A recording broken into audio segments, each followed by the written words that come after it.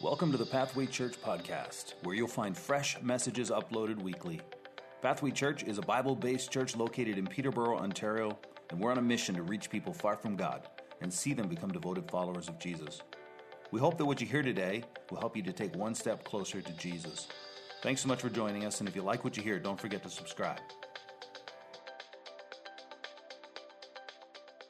It's great to be here today. I'm excited to kind of wrap up this message, although as I'll say continually through this message, this isn't just a message. Jason said at the outset of the service, this isn't really a campaign. This is a culture thing.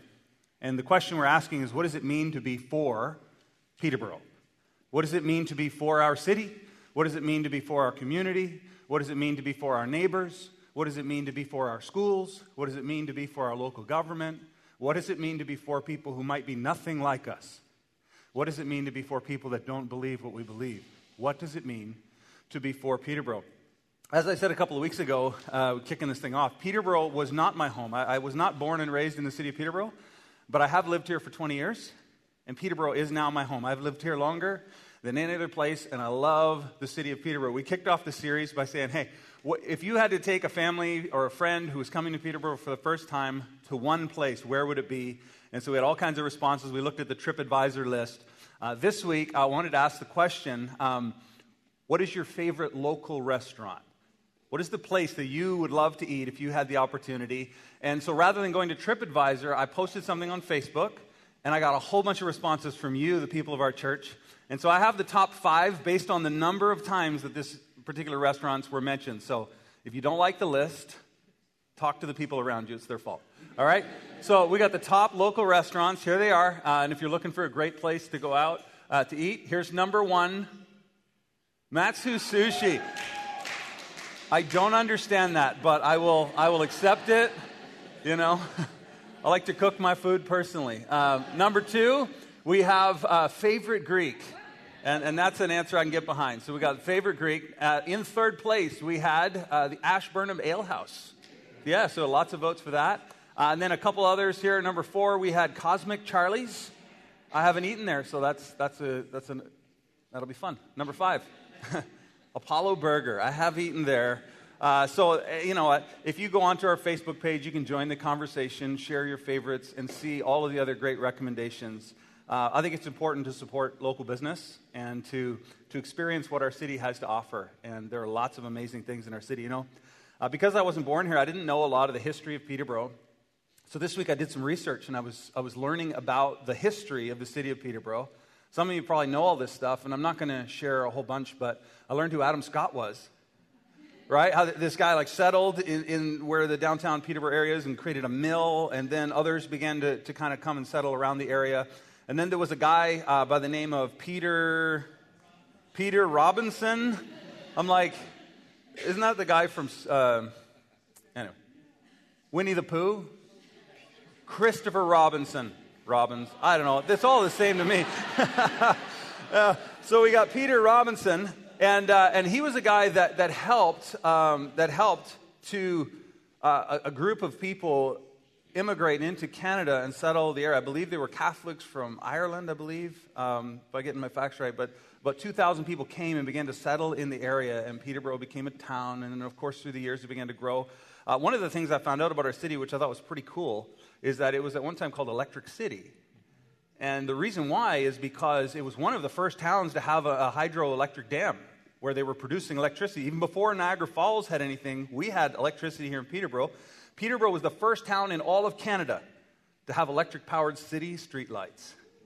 Yeah, we've been lighting it up for 135 years around here. This is really awesome.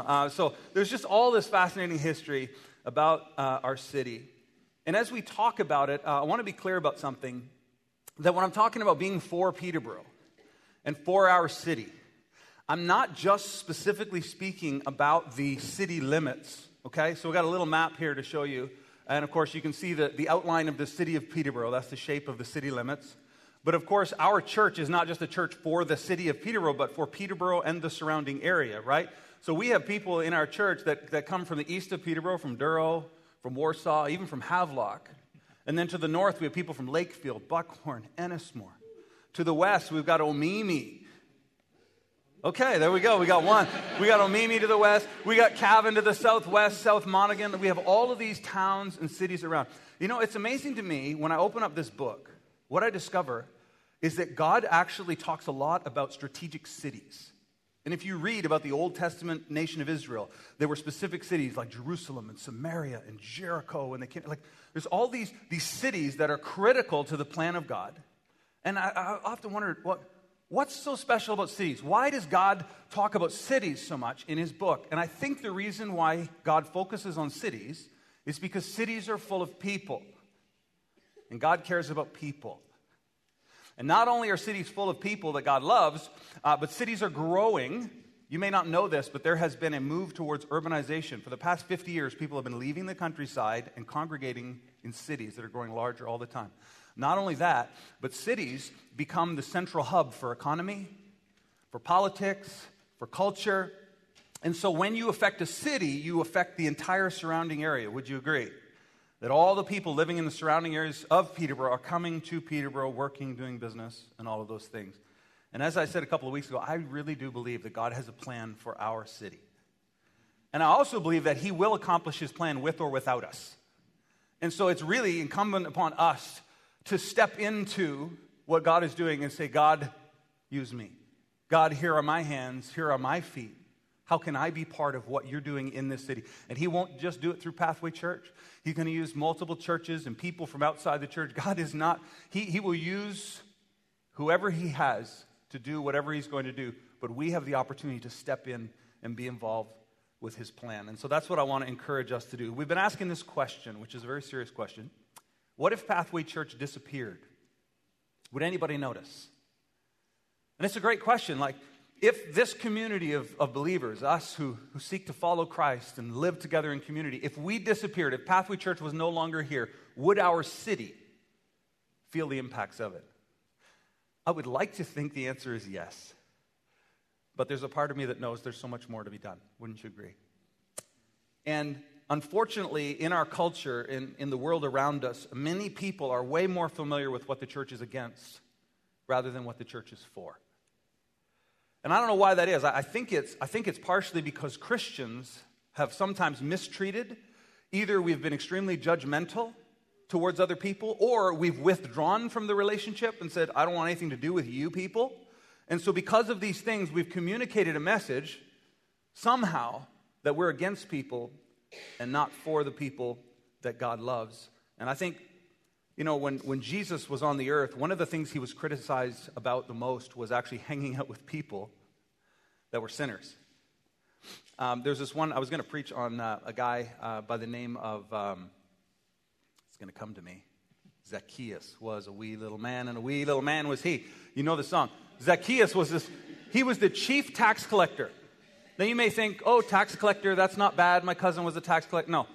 In the Jewish world, the tax collectors were the Jews who kind of betrayed their countrymen, and they would exact taxes from their own people, and they would send them off to Rome. But not only were they doing that, but many of the tax collectors were taking more than their share and pocketing and lining their pockets with the rest. So they became very wealthy off the backs of their own friends, family, and relatives. And Jesus, on this one occasion, sees Zacchaeus, the chief tax collector, up in a tree because he was short, trying to look at Jesus. And he goes to his house, and the religious leaders of the day are like, what are you doing in his house? And Jesus makes an incredible statement, and he shares with us his mission. And he says this, he says that he came to seek and save the lost. Jesus is like, what do you mean? Why am I hanging with this guy? I love this guy. I care about this guy. And Zacchaeus becomes a follower of Jesus. And his life is turned around because of the love and the acceptance that Jesus has for him. So I wonder sometimes whether we get off track with the mission of the church. Whether reaching people who are far from God becomes a secondary issue for us. There's one company that's headquartered out of the States that has done really good with their mission. Throw up the logo up on the screen, see if you can guess who this is. This is one of the most recognizable symbols in all of the world. You can go anywhere in the world and people will recognize this symbol. And of course it's Coca-Cola, right? And Coca-Cola, they do one thing, really. They produce sugar water. And they bottle it up, and they have different flavors, and they send it all over the world. And one of their goals, one of their missions as an organization is to have, their product within arm's reach of every person in the world.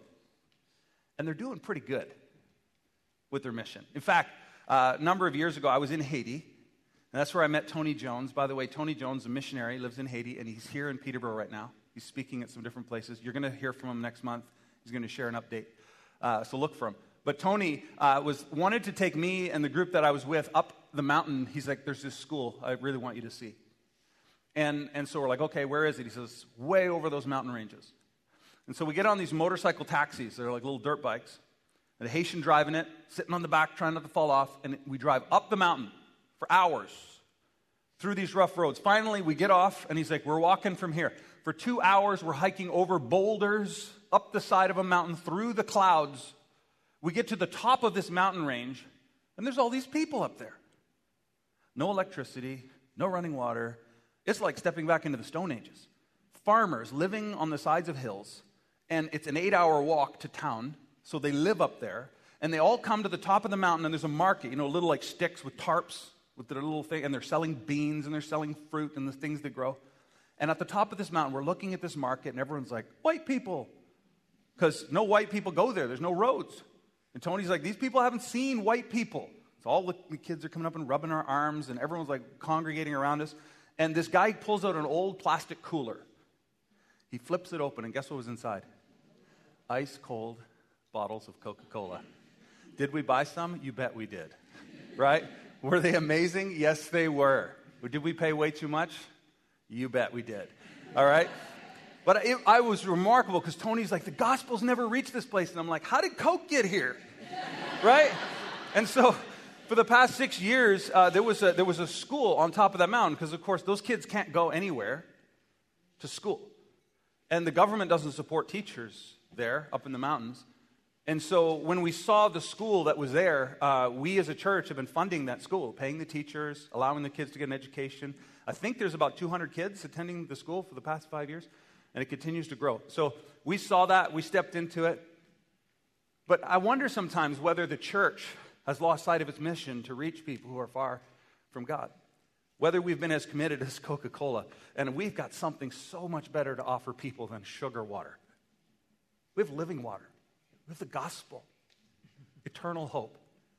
There's another symbol that might even be more recognizable than Coca-Cola. Throw it up on the screen for me there. Cross. This symbol is also recognized around the world. And it's remarkable to me that this has somehow become the symbol of the Christian faith, by and large. And I think it's remarkable because the cross was an instrument of death. You know this, right? It was an instrument of death. The Romans used the cross to publicly humiliate and to publicly kill people in a way that was gruesome. And somehow that has become the symbol of our faith. Does that not surprise anyone? Like nobody has a gold chain with a guillotine on it. Nobody has a gold chain with an electric chair. I'm like, this is my hope. But we have a cross. A cross. Like this, the cross. Like the Romans built crosses and they killed people on it as a way to strike fear into the hearts of anybody who would revolt against them, rebel against them, break the law. They would nail people on these crosses so they would die slowly while their family and friends watched. Birds pecking at their heads. Is that too much information? It was gruesome. And somehow this symbol that was intended to strike fear into the hearts of people around the Roman Empire has become the symbol of hope and life for millions, maybe more than 1 billion people. Isn't that remarkable? How did that happen? How did this symbol that was supposed to strike fear into people's hearts become a symbol that sparks hope and life in those of us who follow Jesus? Well, the answer is because it was on that cross that God demonstrated that He is for us, that God demonstrated His love for people that hated Him, where God poured out His love by giving Himself on that cross and changing the narrative. On the cross, Jesus displayed for the disciples and for us these very words that He taught His disciples many years prior. So we're going to Matthew chapter 5. And this is part of His Sermon on the Mount. And Jesus says these words, Matthew 5, verse 43. He says, "You have heard it said, you shall love your neighbor and hate your enemy." You've heard it said, love your neighbor, hate your enemy. Now, this quote, love your neighbor, is actually from Leviticus. It's from the Mosaic law. God had given the law to the nation of Israel, said live like this. And part of it, it said love your neighbor. Never said hate your enemy. People added that on because it made sense. Don't you agree? It makes sense to hate people that are against you. It makes sense to be against the people across the border who are trying to invade your land. It makes sense to divide ourselves into tribes and groups and to have us and them. We see it happening all over the place. Don't we see that happening in our world? We see it, I've been watching some of the news on the politics lately. And the thing that makes me sad is seeing there are these different parties with different things, different values, different systems they're trying to promote. But when they turn on each other and they start attacking one another instead of talking about what they're for, it breaks my heart. Because, it's funny, like my wife and I have kids, and when our kids start turning and attacking one another, it's like, time out. That's not the way we treat one another. And they're like, yeah, but we saw it on the news. It's crazy. Because it's an us and a them mentality. Anybody that doesn't agree with me, anybody who's not in my group is the enemy. Jesus is like, that's the way you've seen life done. That's the way you've experienced the world. And Jesus is going to make a huge change. He says this in the next verse, "But I say to you," here's where Jesus flips everything on its head. "I say to you, love your enemies." Everyone in the crowd got as quiet as you guys are right now. They're like, what? No, Jesus, we're supposed to hate the Romans. Do you know what they've done to us? He's like, I want you to love your enemies. Like, whoa, do you know what my father-in-law did? Do you know how much my boss has stolen from my wages? Like, how? Love your enemies and pray for those who persecute you, so that, Jesus says, you may be sons of your Father who is in heaven. You could say, sons and daughters, children of your Father in heaven. That's the point he's making. He's like, look, I'm going to tell you something that you may not know about God. That God is for people.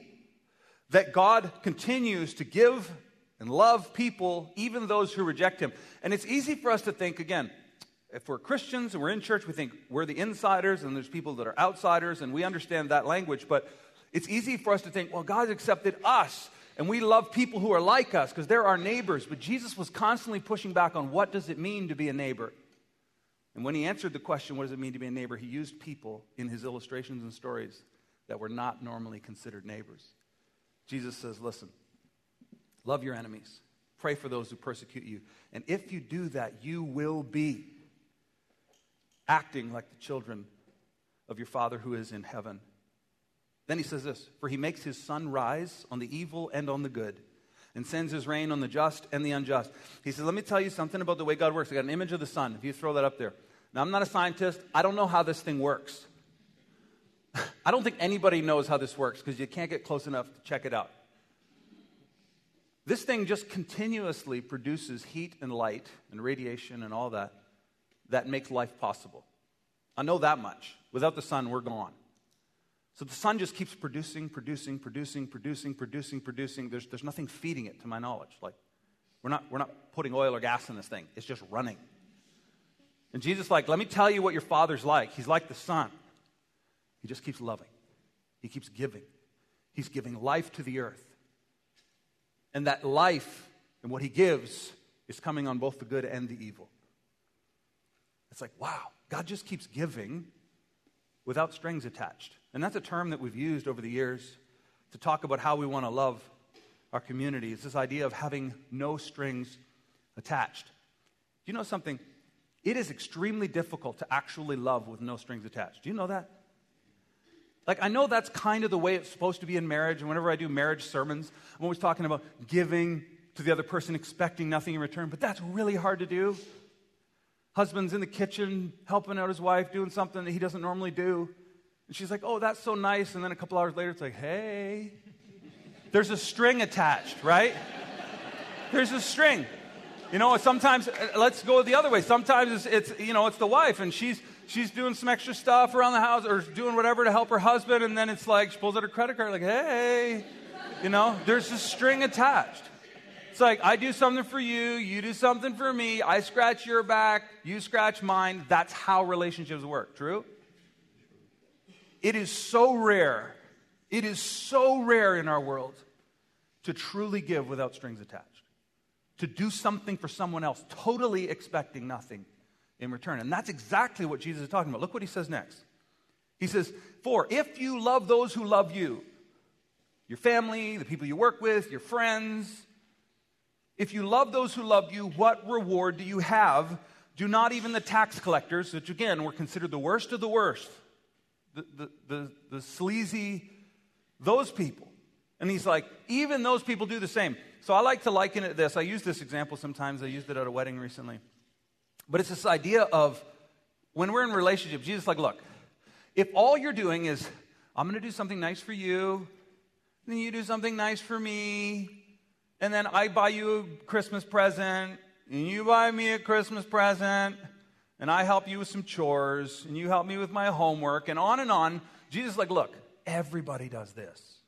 That's life. There's nothing special about I help you, you help me. He's like, even the tax collectors do that. He continues, and he says this. He says, if you greet only your brothers, if you're kind and welcoming only to the people who are like you, part of your group, look like you, work at your place, and all you're greeting them, oh, hey, so good to see you, buddy. Oh, so good to see you. I'll give you a hug. You give me a handshake. Back and forth, the give and take, tugging the strings is the game we play. True? Jesus is like, everybody does that. And so he calls us as those who follow him to live by a different ethic. He says, if you're going to be like your heavenly Father, then you truly love and you pour into someone else with no strings attached. And there's nothing coming back. And the problem with that is that when you give of yourself, when you love others, when you share your time, when you share your heart with others, and it doesn't come back, look what happens. You've poured out everything and you're now empty. Which means that you are completely dependent on God as your source to fill you up. And when God's people pour into others, and this can be in your marriage, this can be financially, this can be helping others, this can be praying for people. But when you pour into others, truly expecting nothing in return, your heavenly Father will give you the things you need, and he replenishes your cup. And now you have two full cups. So something's been added to the world. As long as we're giving and taking, I scratch your back, you scratch mine, nothing is added to the world. We're just trading chips, right? We're passing the same stuff around. But when we truly love the way God does, the Son doesn't get anything in return. It's just like, give. I don't know where its source comes from, but I know where our source comes from. It comes from our Heavenly Father. This is the image that Jesus is pointing his disciples to say, listen, this is how you're to live. This is how you can love your enemy. And you go, well, how can I do that? Because your source of love, your source of reciprocation is not your enemy, it's your Heavenly Father. Is this making sense to anybody? So this is the image I want us to have as we continue this conversation. I don't want to miss this last part. Here's how Jesus finishes this conversation. This is great. You, therefore, must be perfect as your Heavenly Father is perfect. And they're all like, no problem, we got that. Perfect. Now, there's something interesting. I don't have time to dive into all this, but in this particular Sermon on the Mount, I believe what Jesus is trying to do is he's trying to paint a bullseye on the target. See, the people of his day thought, they looked around and were like, I give a lot of stuff away. I'm better than her. I'm better than him. I'm a good person. So therefore, God accepts me. And he's like, whoa. What God's looking for is people that are like him. He wants us to love our enemies. He wants us to do good to those who... He doesn't want us to even have a thought of anger or evil towards our brother. And he just lists all this stuff. And so the people of the day thought, oh yeah, I'm a good person. They just kind of fire a dart out in the... it's no problem. And Jesus literally paints a bullseye and he's like, perfect. That's the goal. And what he's trying to do is establish something. That there is an ideal. And as you read through the Sermon on the Mount, what Jesus is doing is giving us something to aim for. In our relationships, with our motives, with our giving, with the way that we do life. He says, this is the bullseye. This is the target, perfection, like your Heavenly Father. Now, of course, we know that there's always going to be the ideal and the real, right? Because I don't know if anyone in here has actually achieved the ideal. Anybody here perfect like their Heavenly Father? And willing to raise your hand? No, I didn't think so. So he points to the ideal, and without the ideal, we would all think we're doing pretty good. But when he marks that bullseye, and he says, there's the ideal, perfect, like your Heavenly Father, we've all got work to do. None of us has done enough. None of us has arrived. And we move towards our Heavenly Father, the ideal, instead of looking around and going, I'm doing pretty good.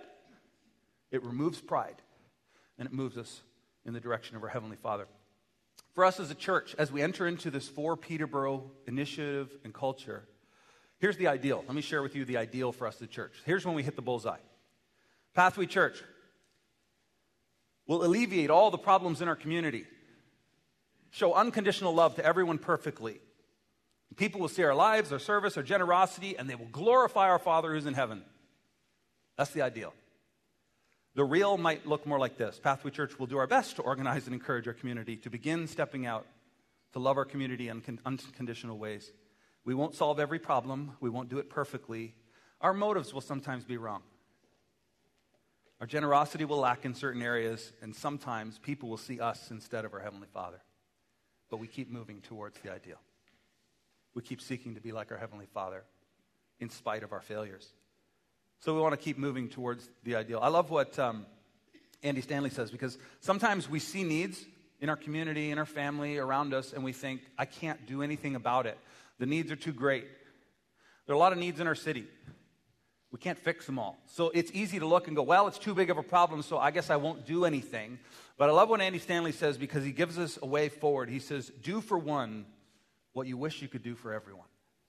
There's always something that you and I can do individually and as a community. And one of the questions I've been kind of wrestling with over these past number of months is this question of, what can we do for our community right now? And I shared with you a couple of weeks ago, for the last year, I've kind of been thinking, man, when we get a facility, we can use our facility and open the doors to serve people and help and run programs. And then it dawned on me, if you're faithful with little, you'll be faithful with much. And I sense God being like, okay, you want to be for the community? Why aren't you starting now? You didn't need a building to reach your community for the last 9 years. You don't need one this year. And it just dawned on me that, you know what? We have to be for our city. We have to be reaching people with the love of Jesus. And so what can we do right now? Anybody know what the biggest need in our city is right now? I hear housing. I think I heard homelessness. Yeah, you're right. All of those things, and they're all interconnected. Opioid use, like those three things are very, very much connected in many ways. And recently, I was able to meet with Christian Harvey and Fred Sutherland, and the three of us met and began to just kind of figure out what is going on in our community. And I'm going to have Christian come and share more with you in the upcoming months, as soon as he's able to come to share more. But as we talked with him, we really found out that the issues are much more complex than people think. Right? One of the reasons why there's so many people without places to live is because the housing prices have gone up. And because the housing prices have gone up, people who had rentals actually sold them to get the money out. And then the prices of rent then jump under the new ownership, and then all of a sudden there aren't affordable places for people who are on disability and people who have fixed incomes. So we've got a big problem, and it's connected to the Landlord Tenancy Act. It's connected to the housing market. It's connected to all kinds of things. And I was able to meet with the mayor, Diane, with a number of other pastors, and this is on the top of their agenda as a city to go, how do we resolve this? How do we move forward? And so how do we fix it? I'm not sure yet, but we're going to move in that direction. How can we as a church come along and support one of the issues that is right in front of us in our community? And so as we move forward, the goal for this Forptbo initiative is, number one, this is important. It's not to promote our church. There's a reason why we're calling it Forptbo and not Pathway Forptbo. We want this to be a culture of generosity and love for a city that other churches or other people outside the church can jump in and be part of. And so we're being very clear about that. It's not about making us look good. It's not about the actual goal of Forptbo is to highlight needs in our community, to celebrate the good things that are taking place, and to encourage generosity and service in our church and in our community. That's our goal. That's what we want to do, and we think it starts with us. We're going to use the social media hashtag Forptbo. And we did check to make sure nobody else is using that hashtag. A friend of mine was telling me their business came up with this amazing hashtag that was all about their thing they were doing. And so they started promoting it to all their vendors and then found out there was like a bunch of porn stuff attached to that hashtag. And it was really bad for their customers. So we checked, and it's clear. Forptbo is good. Like, nobody's using it. We've got the Instagram account for Peterborough. So we're going to use that as a tool to allow people to see what's going on in our community. And I know we're going to actually release something, some sort of instructions on how to post and use the hashtag for our church at least, because, again, there's this issue of like, why would we post about things that we're doing that are good, right? Aren't we supposed to do good and not be seen doing good? Aren't we supposed to not let the right hand know what the left hand, all that stuff? And the answer is yes. And so what we want to do is be very careful about how we're posting. And the reason why is because we want to make sure that it's pointing to the right thing. So for example, if a small group goes into the community to work with a local organization, and let's say the small group takes a picture, hey, here we are. You can post it like, hey, here we are being amazing, hands and feet of Jesus, hashtag aren't we awesome? Or that you could do the same thing, you could post and be like, hey, I'm here with my group, and we just met this amazing person that's helping meet this need in our city. Here's how you can jump in and help to for Peterborough. That's very different because we're pointing to what's going on, and we're pointing to people that need help, and it's a way to allow other people in our city to see the needs and to see the opportunity they have to get in and help us. Does that make sense? So we're going to be very clear about how social media can be used, because we don't want to be promoting Pathway Church. We don't want to be promoting ourselves. Look how awesome we are. But we also want to be able to get out there and be like, look at these amazing people, organizations that are doing amazing things. Come help us make a difference. Okay? Make sense? So we're going to do that. Here's how we're going to move forward. I was really tempted to download on you guys like 15 service opportunities, and then nobody would do anything because there'd be so much stuff in front of us. So we're going to start with a couple of things. First of all, over the upcoming months ahead, as we move forward, we're going to be providing simple challenges to those of you who are part of our church. Like, a simple challenge might be, hey, this week, let's all rake leaves for our neighbors and show them we love them. So that's like a simple challenge that an individual or family could just do and take away.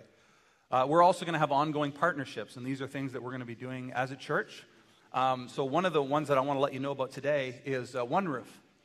As we talked with Christian, their One Roof missions organization, what they're doing is they're actually feeding the homeless downtown. And one of the things that we're going to do as a church is we're going to be sending groups of people in there every other week, hopefully indefinitely, but definitely for the next 3 months. So every other week, Pathway Church is going to provide the food that they need, the money to purchase the food that they need, and we're going to send groups and volunteers in to help prepare the food, serve the food, clean up afterwards. And by us doing that, it relieves money and resources for them to attack some of the other homelessness and opioid issues. So it's a start. It's a start. And so I know small group leaders have already received a document with some of the dates. There are also some at the welcome table. If you're not in a small group, there are going to be opportunities where we're going to organize groups of volunteers that aren't in a group that can also go down and serve. So it's a start. It's an ongoing partnership we want to have to help with this issue in our city. Making sense? So I wanted to let you know about that. One of the other things we're going to do is some church-wide events. And so in the coming year, we're going to be having some events where we as a church go together and serve our community to show our love. And so by doing these three things on an ongoing basis moving forward, we're going to continue to be for our city. Yesterday I got a text from my oldest son, and he was with a bunch of the teens from our church at the Change Conference. And some of your kids were there, and he was actually texting me stuff that they were preaching, which I think was pretty cool. As a dad, I was excited about that. But he sent me this text. I wrote it down that really stood out to him, and he said, "Hey, Dad, would you share this with the church?" Because it meant so much to him. He said, the speaker said this. He said, "We need to stop asking what's wrong with the culture. We need to stop looking around the world and like, what's wrong with everybody? They're going to hell in a handbasket. Like, everything's terrible, and what's wrong with those people?" And he said, we need to stop asking what's wrong with the culture. We need to start asking, where's the church? Like, wow. What a great question. Where's the church? How do we engage with the culture and the people of our city and make it a better place? How do we support local business? How do we let our community know that we're not just sitting in a room worshiping Jesus and turning our backs on them, but that we're truly for them? And I'm going to ask us to do something totally awkward and something we never do. I'm going to ask everyone to stand, and however you're able to link arms together. Okay, you don't have to hold hands. I know that's awkward. But if you can just... So if you're sitting alone in a row, just kind of move over between, and we just want to link arms together, and we're going to pray together that God that God would truly help us to be for our city. There we go. We're bridging the gaps here between the aisles. That's fantastic. If you're a guest with us, I'm so sorry. I know, this is so weird. You're like, I was just checking things out. But if you live in this city, you've got skin in the game. God wants to do something in our city, and we have the opportunity to step in and be part of it. So if you'll join with me, we're going to pray a prayer to say, God, would you help us to do this together as we move forward? And we believe that God answers prayer. So, Father, thank you that you demonstrated your love for us while we were still sinners.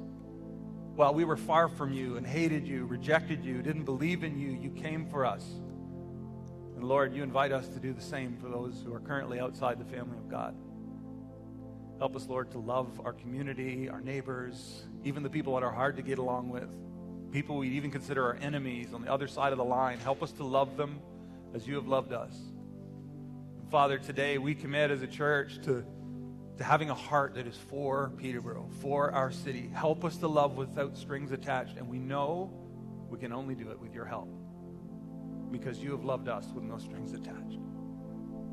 So God, today in this place, we commit to being a church that is for our city because you're for our city. In Jesus' precious name, and everyone said. Thanks for listening to the Pathway Church podcast. If you'd like to reach out to us, go to our website, pathwaylife.com. And as always, don't forget to subscribe. See you next week.